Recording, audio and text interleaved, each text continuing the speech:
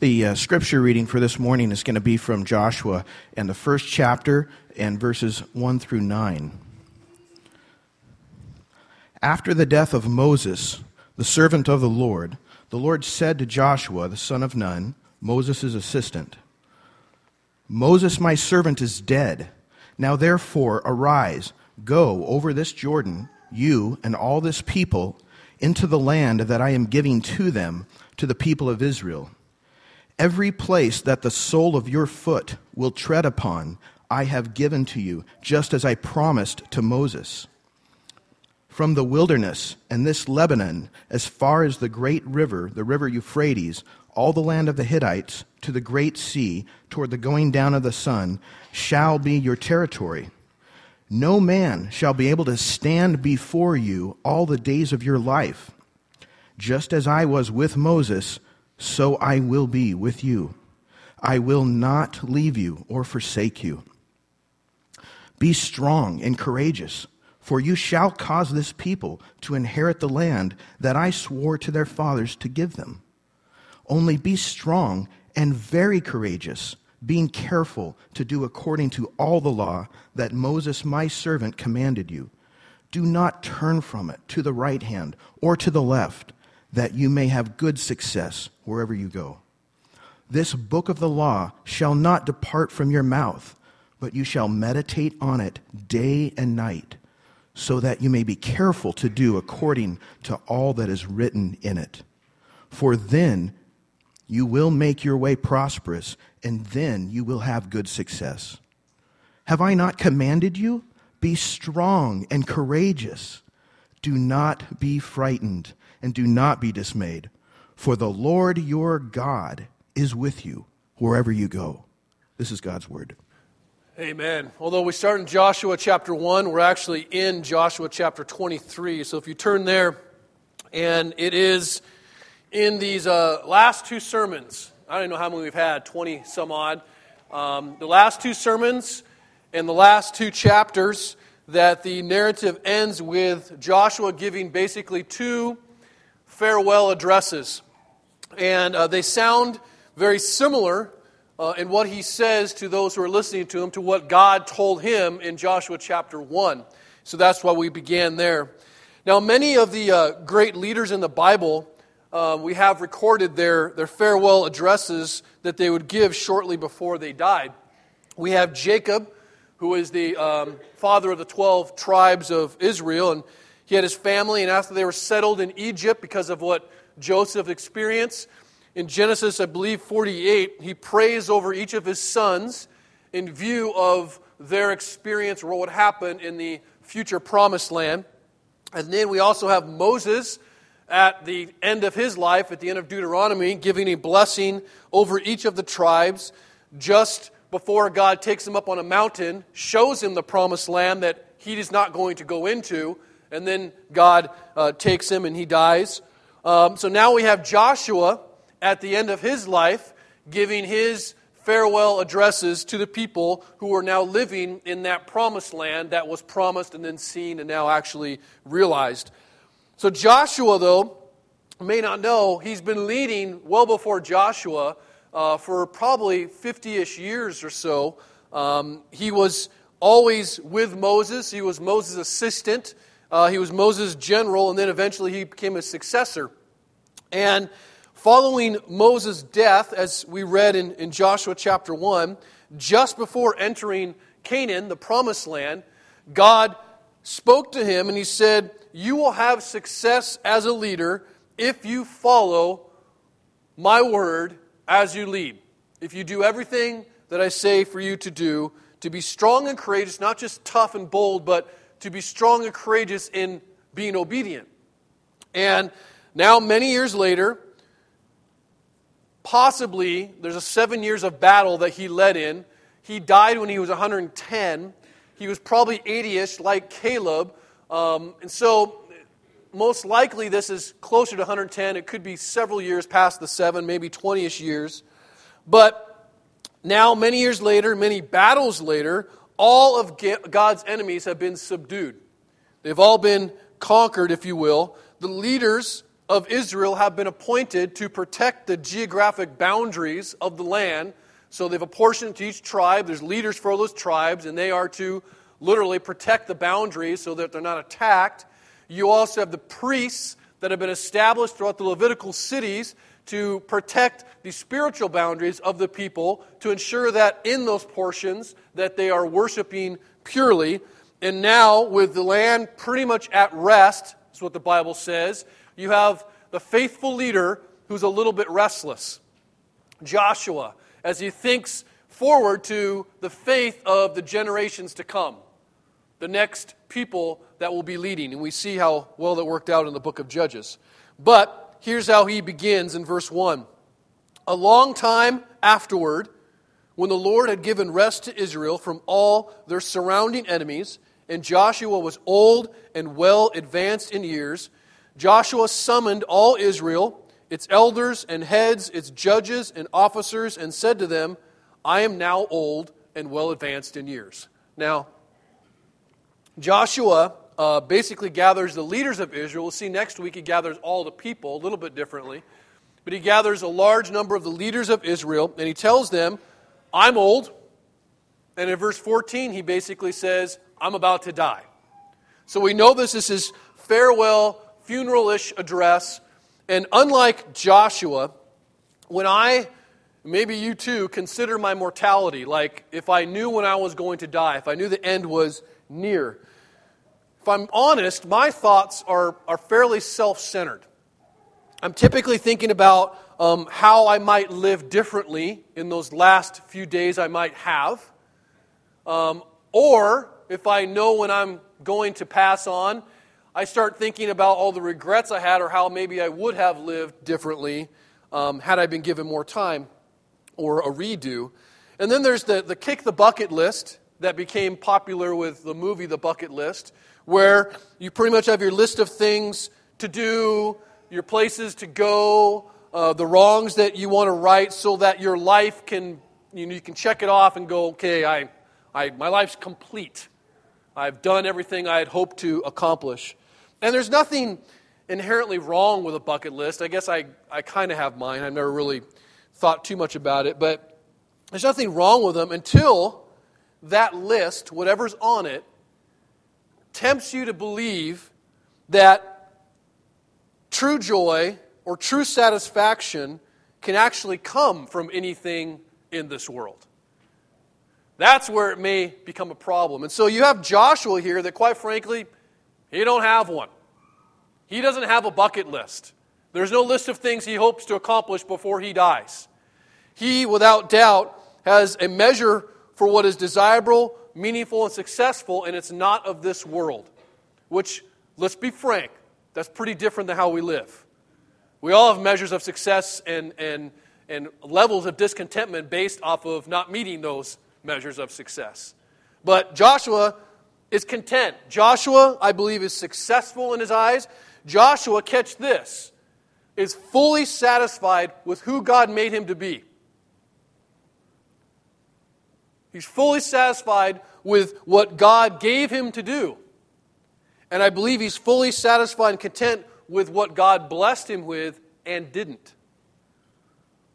He does not have a bucket list. He is now at the end of his life with only one thing to do, is to tell the next generation, his sons, his family, his friends, those he's being looked up to, what the key to success is. You have a guy that is basically concerned about his legacy. What is he going to impart to the next generation? And I just don't know if we really think like that. If we think about legacy, if we think about what's going to be communicated and given as the key to success.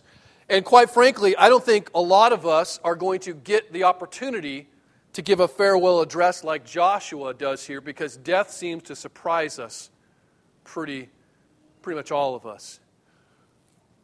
And I recently officiated a funeral of a guy I didn't know. You may have read about in the paper. It was a 34-year-old guy that died in a motorcycle accident. And his family was from South Carolina, and they emailed me, and by a series of events, I agreed to do this funeral. I don't know if he was a believer. Most of his family was not. Most of his friends were not. But funerals, it was really a moving funeral for me, not because of the funeral, but just funerals are a very strange experience. Almost without fail, funerals make the deceased individual, whoever it is, out to be a saint. Believe it or not. I mean, they end up sounding like the most amazing, incredible person that ever walked the face of the earth, and you feel like, I didn't know this guy, but I'm like, dude, I wish I would know this guy because he transformed all these lives. And there's, again, I understand the idea of celebrating those kind of things, but very rarely, I've never had the experience where you had a guy like, put a tape in or him able to give their farewell address of like the one thing if they could say.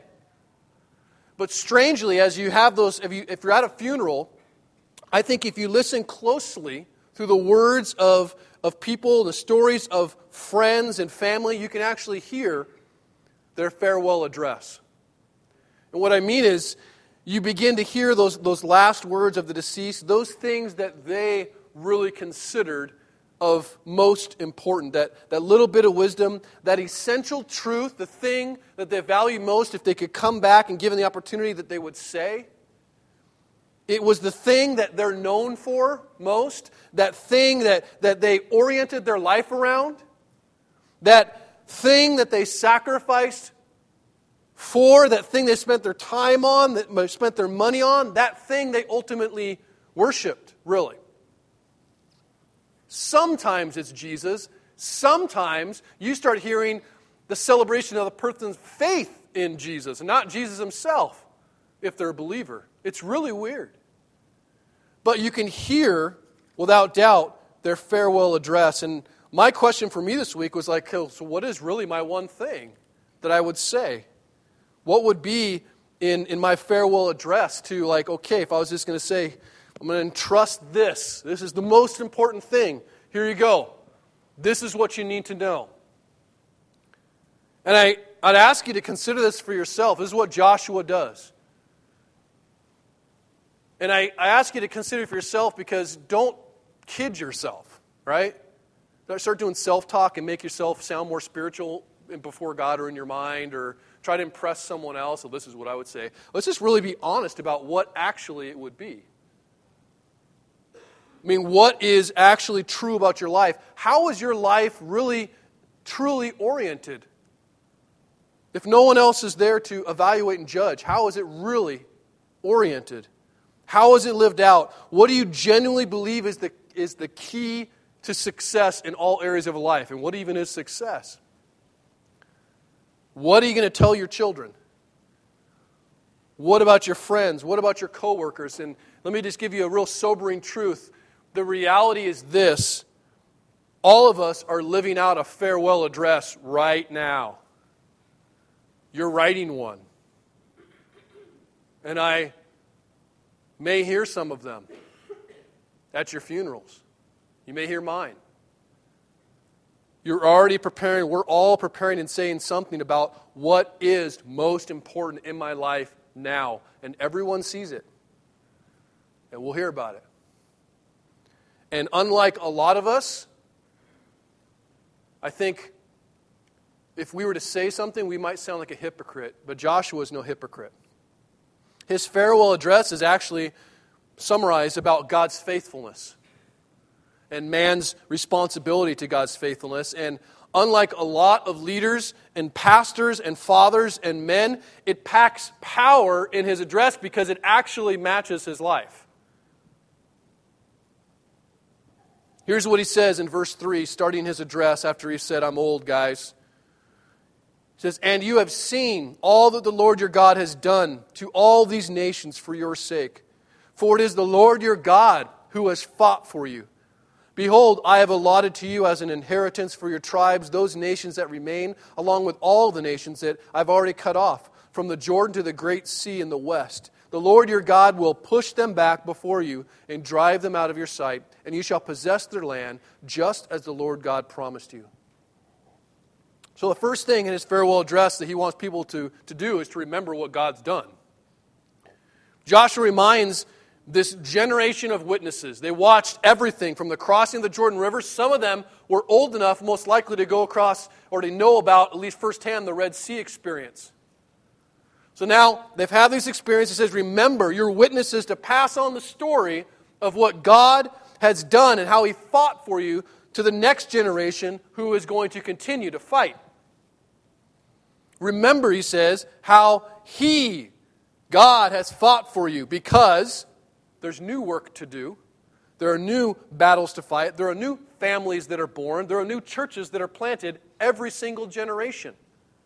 The gospel needs to go out every single generation. Just because it's been preached in 1950 in this place doesn't mean it doesn't need to be preached again, anew, afresh.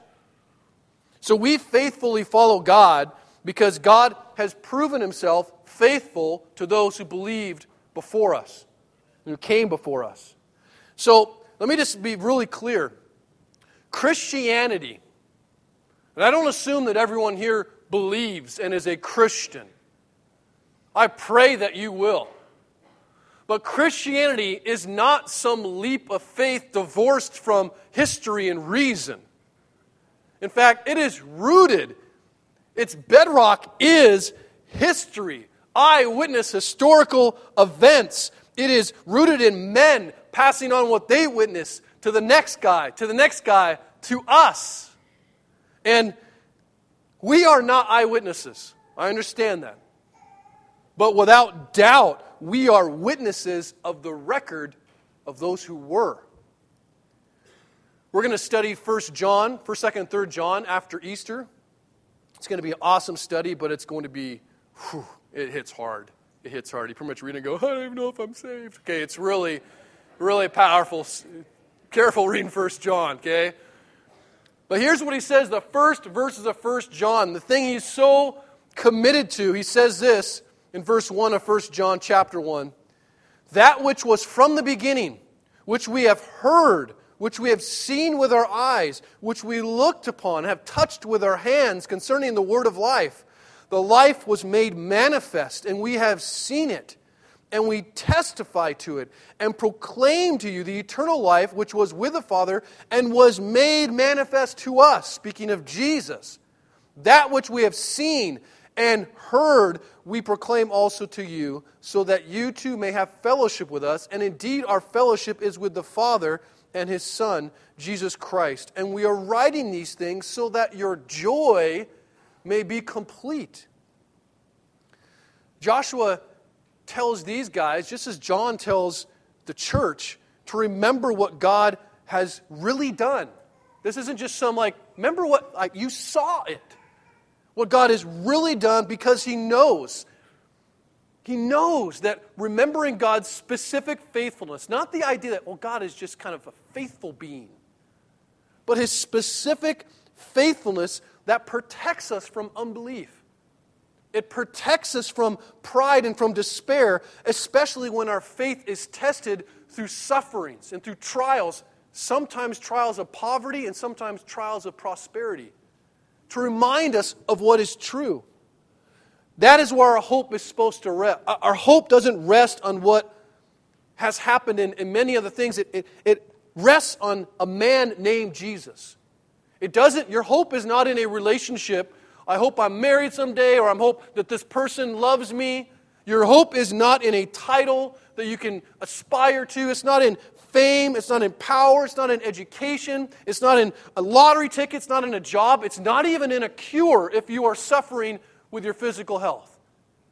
Your hope is in a man named Jesus, for which there is more evidence of His existence than yours. Do you understand that? I can prove Jesus exists in a court of law better than I can prove you are who you said you are. Jesus was really here. He was really the Son of God who really came and entered human existence and took on human flesh. Jesus really lived a perfect, sinless life. For 30 plus years, from a town called Nazareth, you can still go to today, that is the armpit of Galilee back then. Jesus, who really, willingly died on a cross, a Roman execution, for my sins, in my place. Jesus, who really freed people from slavery to sin, who really conquered death by 3 days later, rising from the dead. Really? Facts. Where's Jesus' tomb? They don't know. Why? Because his body's not there. Look at a map, they're like, it could be this one, could be this one. I can show you a lot of tombs of a lot of dead prophets are. Not Jesus.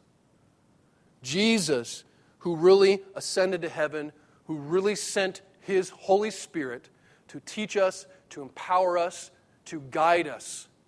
Jesus, who really built his church and continues to build his church until he comes back again, really. Those are the facts. Those are the things we have to remember. My job really sucks. I know, but Jesus is coming back. That's where our hope is, not in your job. We see how quickly that can be lost. But Jesus is coming back. And so the first thing that Joshua wants to remember is remember what God has done. This is where you have to set your hope. Then he continues and he says, you need to remember, I believe, that preaching what God has done and talking about what God has done isn't just a witness to the world. It's a witness to us. It's a witness to Israel because there's still much more work to do, more lands to conquer, more battles to rage. And so he says, therefore, we go into verse 6 here. Since you know God's already proven himself, and he's proven himself to be a faithful husband, be a faithful bride. He's proven himself. Don't just be married, right? Anyone can get married. Anyone can get married. It's not difficult. Go find a sea captain or a judge. With me, it's a little more difficult, okay? But being a faithful bride, that takes work.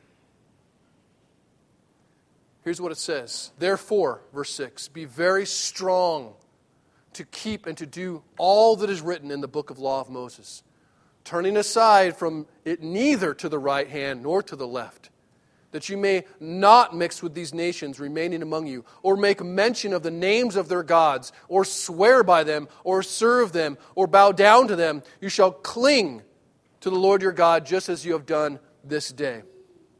So Joshua reminds them, okay, God does what he says, therefore do what he says. It's pretty simple.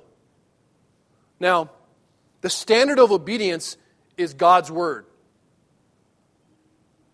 What we ought to do and ought not to do is told to us by God's word. And success is dependent upon obedience. Now, I know when I say success, there are all kinds of connotations that what do you mean? Material success and this. Let's be careful where we're going. God may decide to glorify himself most by your poverty. But he will give you peace and comfort, and contentment really is the definition of success. Contentment is what we all aspire to regardless.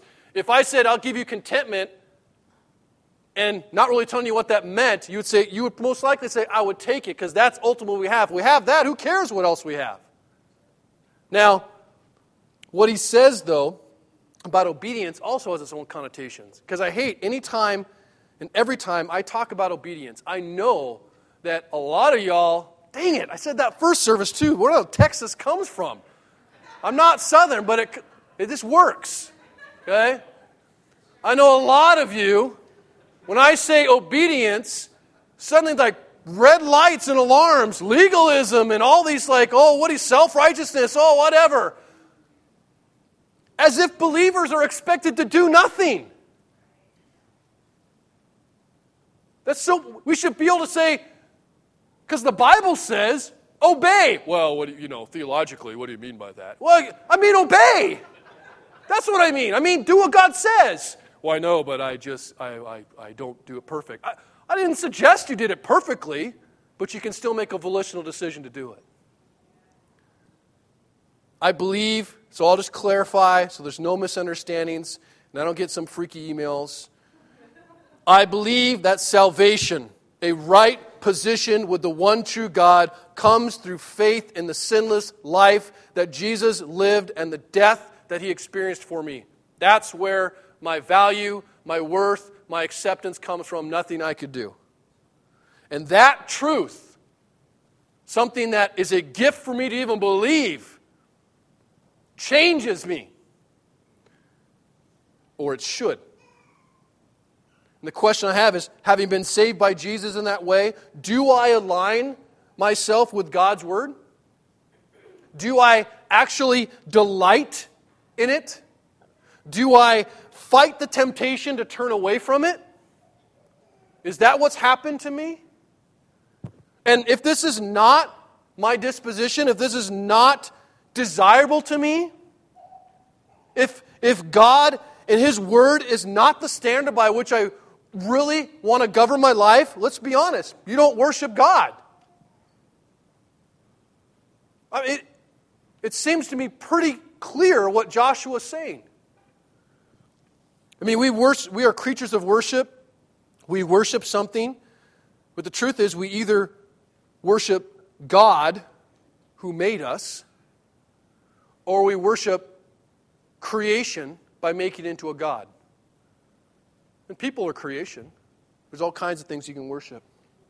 But an old, dying Joshua warns them to resist idols and to actively cling to the Lord. Cling to Him. And it's the same word that is used for a man cleaving to his wife. It's not a word that really describes an effort for moral behavior, if you will, but it describes something that's joined together, inseparable in this intimate relationship. That's what clinging to the Lord means. We cling to God. It is an act of devotion. It's more than just reading His Word, it's living His Word.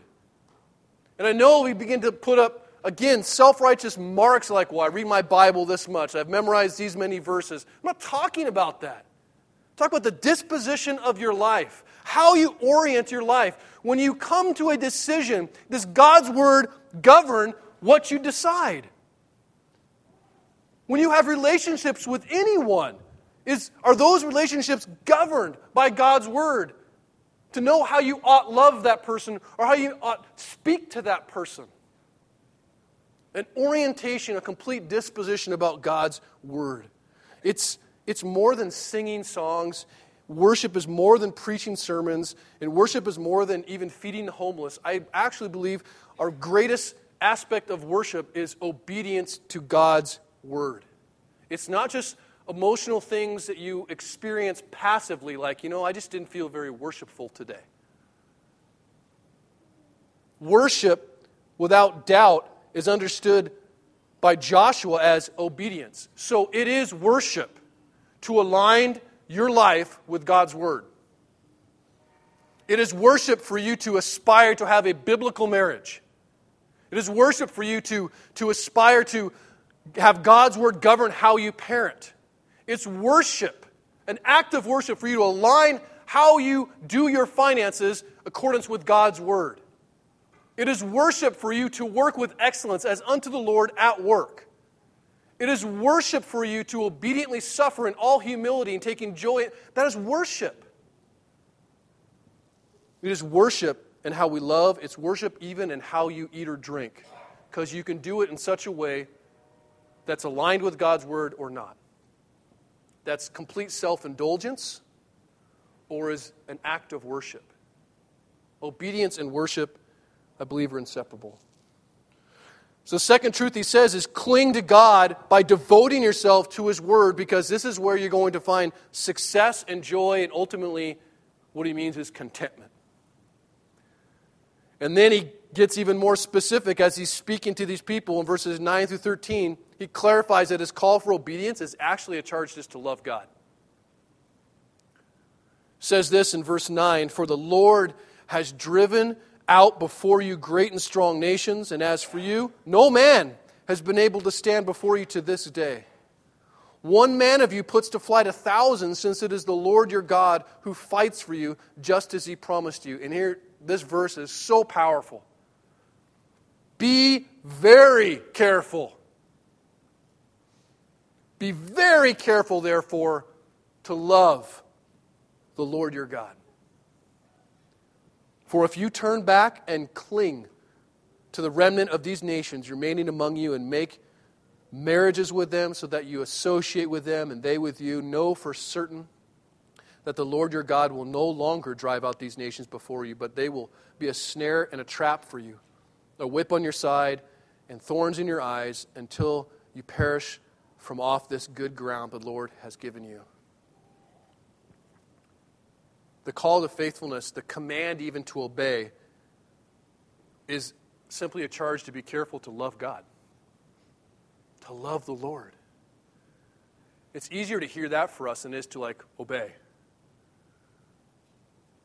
I'm not sure why, other than we have a real screwed up understanding of love, I think. It's to love God, to delight yourself in the Lord, to be most satisfied in the Lord. And if you don't strive to obey God's word, if you're, I'm just not religious like that. I've heard that many times.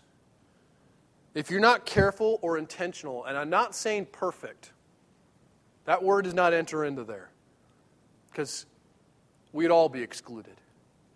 But careful, intentional about knowing God and His Word, if that is not your disposition, then it's not because you don't love God's Word. It's because you don't love God. That's really what it's about.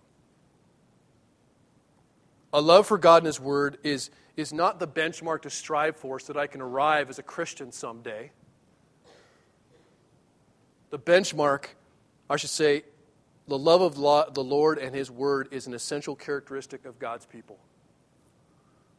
It is beyond anything else, beyond how good you are as a husband or wife, beyond how successful you are as a parent and how wonderful or terrible your children are, beyond how successful you are in this world at your job and how even humble you are as a person. Like, oh man, that guy was just really a nice person and he really was a servant. Beyond all those things, the most important thing that even I believe dictates all those things is your disposition to the Word of God.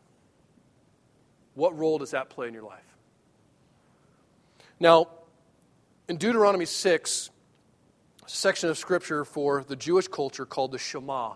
And this is the bedrock, if you will, of who they are as a people. And it is an important prayer for the Jews. It's usually the first section of Scripture that they teach their children. It was the first verse that I taught my son, Deuteronomy 6:5. I can still hear him saying it. He used to butcher it pretty bad, but it was very cute. It's the section of Scripture that's recited today, even in synagogues. It's a section of Scripture that's rolled up in a little scroll and nailed to the doorpost. I have one of mine because my mother was Jewish, and it was a part of a cultural experience that we had. It is the prayer that many Jews today recite at least twice daily, once in the morning, once in the evening. And it's found in Deuteronomy 6, and normally it begins in verse 4, but I'll read the first couple so you understand.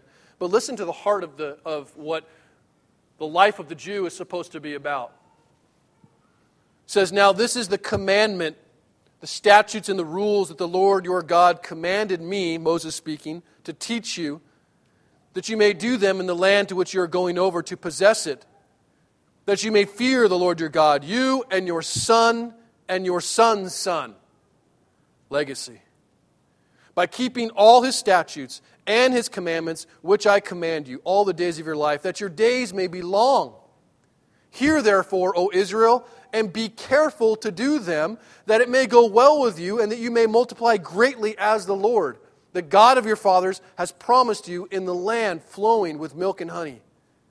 Here's where the prayer Shema begins. "Hear, O Israel, the Lord our God, the Lord is one. You shall love the Lord your God with all of your heart, with all of your soul, and with all of your might. And these words that I command you today shall be on your heart. You shall teach them diligently to your children." Think about, how do you teach your children to love God? Seems pretty clear. It's about obedience. "And you shall talk of them when you sit in your house." Do you do that? Do I do that? "And when you walk by the way, and when you lie down, and when you rise." There's a lot of things that not a lot of people are watching. You shall bind them as a sign on your hand. They shall be as frontlets between your eyes. You shall write them on the doorposts of your house and on your gates. See, the truth is, God's people remember what God has done, and they devote themselves to God's word because they love God. And it seems like a strange thing to say, I think, maybe you don't, to say, be careful to love the Lord. But not when you begin to see that obedience and love are actually fairly inseparable. And if you don't believe me, then let me just tell you what Jesus said, who has the interesting reputation of just like, love and do whatever you want. Like, no, I just love you. He actually spoke very specifically about love. And you can read in John 14 and 15, but I'll just read one passage of it. In John 14 and verse 21, here's what he said. And I'm trying to understand it because my Greek's not perfect, but it seems pretty plain to me, so maybe we'll be okay. Verse 21 said, whoever has my commandments and keeps them, he it is who loves me. And he who loves me will be loved by my Father, and I will love him and manifest myself to him. I don't understand. Well, unbelieving Judas asks, Lord, how is it that you shall manifest yourself to us and not to the world? And Jesus answered him, well, if anyone loves me, he'll keep my word. What do you mean, Jesus? I mean, you'll keep my word. And my Father will love him, and we will come to him and make our home with him. Whoever does not love me does not keep my words. And the word that you hear is not mine, but the Father's who sent me. Obedience and loving God seems pretty much a partnership. I've told my sons that when they've been disobedient. But I love you, Dad. No, you don't. You think about that? You know what the Bible says about love, son? No. It says it's deeply connected with obedience. So every time you tell me you love me and then you disobey, I'm not really sure what to think. Oh. So you don't love me or you want to obey? Which one is it, right? Because he's not going to say, well, I don't love you, Dad. The truth is, love and obedience go together. And it doesn't surprise us, I guess, because we can understand the idea of falling in love with the world. God personifies the world's wisdom in Proverbs as an adulteress who's alluring us. And though theologically we may not be able to fall out of love in this covenant relationship that really God decided to have with us, we can certainly, it seems, grow closer or further apart intimately within that relationship. Happens in marriage all the time. Just because you have a ring on your finger doesn't mean that there's growth and intimacy and love. The truth is, this happens when we simply love other things more than God. That's called sin. Sin is when you love something else, find something more satisfying, you find more joy in than God, who is intended to provide you with that. And he uses those same word here, cling. That same intimate, cleaving, cling word to describe how we get intimately involved and devoted to the world. And even if we are a bride, we end up being a very unfaithful one, and so we must be careful to love God. I mean, just here's what I sat on all week. Am I careful to do that? And what does that mean? Do I have intention? Am I aspiring to obey? However imperfectly, I may aspire to do that. But can I get to a place where, like Paul, where he says, man, I could lose everything. In Philippians chapter 3, I count everything as loss that I might gain Christ. Everything as rubbish, which is garbage, in comparison to getting Christ. So the most important truths Joshua wants to share, remember what God has done, devote yourself to what he says, and love him more than anything else in this world. We'll close it down here in 14 and 16, though. So for 2/3 of his address, Joshua has had a speech that's been pretty uplifting, if you think about it. I mean, God has fought for you. He's fought for you. He's kept His promises to you. God's spoken to you. God loves you. God's been faithful to you. You're like, yeah, who wouldn't want God? Positive motivations, right? And at 99% of churches, that's what you hear. Welcome to 1%. Because that's what Joshua does. We talk about the love of God, but then in the last part here, he goes, God's also faithful in another way. He says in verse 14, now I'm about to go the way of all the earth. Literally today. He's like, I'm going to die, like, soon. And you know in your hearts and souls, all of you, that not one word has failed of all the good things that the Lord your God promised concerning you. All have come to pass for you. Not one of those good things has failed. And everybody's like, yeah! Thank you, Joshua, for the Newt Rockney love Jesus speech. Verse 15. But just as all the good things that the Lord your God promised concerning you have been fulfilled for you, so the Lord, not just the natural consequences, not just the brokenness of things, the Lord will bring upon you all the evil things until He has destroyed you from off this good land that the Lord your God has given you. If you transgress the covenant of the Lord your God, which He commanded you, and go and serve other gods, and bow down to them, then the anger of the Lord will be kindled against you, and you shall perish quickly from off the good land that He has given to you. So quite frankly, unlike what I think are a lot of today's pansified leaders, Joshua's not. And he intends, if he's going to have a last go at it, he's going to give all the beautiful promises of God's goodness, yes, but he's also going to give the promises of God's judgments. Make no mistake about it. God is faithful. You can say that to anyone. God is faithful. God is faithful. He always does what He says He will do. And everything He says He will do will always come to pass. He is faithful both to His promises and His warnings. It echoes back to the experience they had at Shechem where they were sitting there celebrating a worship experience. They divided Israel over two mountains. One read all the blessings, every one of them, to young, old, educated, uneducated, leader, follower. And they also read all the cursing so that everyone could hear everything. In other words, here's what Joshua says, and here's how we'll close, very plainly, that the blessings of God, according to Joshua here, depended upon whether or not the people obeyed His commands.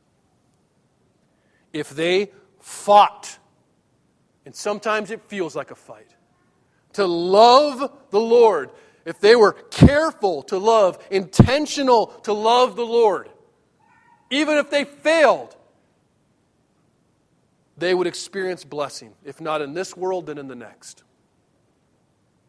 But if, instead, they pursued and fought for their lust, they sacrificed for their idols, they basically lived a life that was self-centered and governed by whatever they happened to want, they would be judged by God.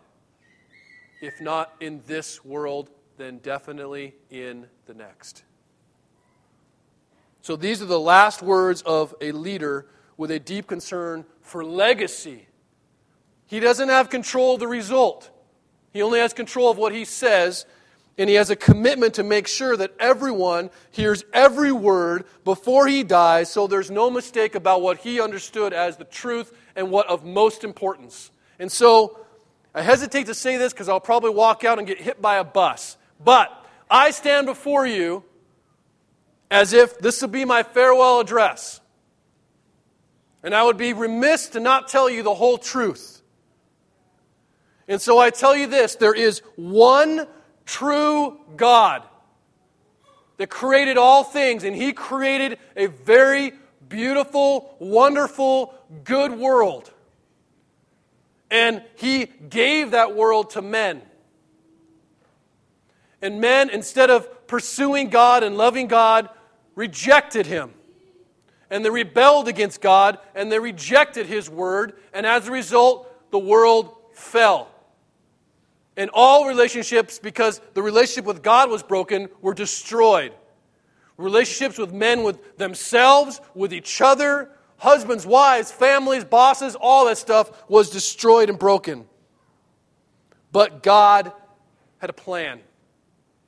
And He really sent His Son, Jesus, to earth to save sinners. And this Jesus really lived a perfect life, and this Jesus really died the death that every sinner deserves. And He really rose from the dead. And in His name alone, do all roads lead to God? No! They don't. In fact, most roads, but one, lead completely opposite to God. But there's one name given under heaven through which men must be saved, and that is Jesus Christ. And I will tell you, as if this is my farewell address, that loving the world more, or loving anything more than God, has eternal consequences. It has eternal consequences. And it does, contrary to what is becoming popular belief today, it does matter how you respond to Jesus in this life. It does matter. So I'm going to call it like it is. I'm not going to play some kind of theological gymnastics to make yourself feel better about, your lack of faith. The fact that even as a Christian, you cling to everything but God in this world. That you really, when push comes to shove, you don't really care about God's Word. I'm concerned for you. Joshua would be concerned for you. And so I tell you, if you are a non-believer or think you're a believer, but you really don't love God, repent. Believe in the free gift of salvation. Put your faith in Jesus, because whatever you're going to do on your own ain't going to cut mustard. And receive eternal life or experience eternal death. And I will tell you, at my funeral, I took a long walk with my son on Saturday with the intent of telling him what he's to say at my funeral. He's only 10, but the boy can preach, okay? I said, this is what you best say at my funeral, son. He looks at me, what? I said, if I die, we might be walking and I might get hit by a car. I don't know, but you need to understand what is most important to me. I don't want any guesses of what my farewell speech is going to be. And I told him that I don't want you standing up, or anyone standing up and talking about, well, how nice a guy Sam was, or how many good things he did, or foolish, funny things he did, or even how much I love Jesus. Rather, son, or anyone else, if you can't make it, someone better step up and preach this. And you preach that I was an undeserving, terrible, more than I would ever admit, sinner, broken, deserving of death and judgment. But Jesus loved me. And Jesus forgave me. Somebody better preach that. None of these funerals like, oh, he was great. Better be about Jesus. I'm a mess. Please. What's going to be your farewell address? Because not everyone's going to get 110 years like Joshua. Consider the farewell address that you are actually preaching right now. Through your life, you're entrusting something of what is most important to you. And I do have hope that even if you feel like as a Christian you've wasted your life up to this point, just think, I love thinking about the thief on the cross, where a moment of faithfulness outweighed a lifetime of rebellion. Confess, believe, enjoy, savor the goodness that is God, and come to the table where you participate actively in the body of Jesus that was broken for you and the blood that was shed for you to forgive you and cleanse you and give you contentment in this life to His glory, to be with Him again in heaven.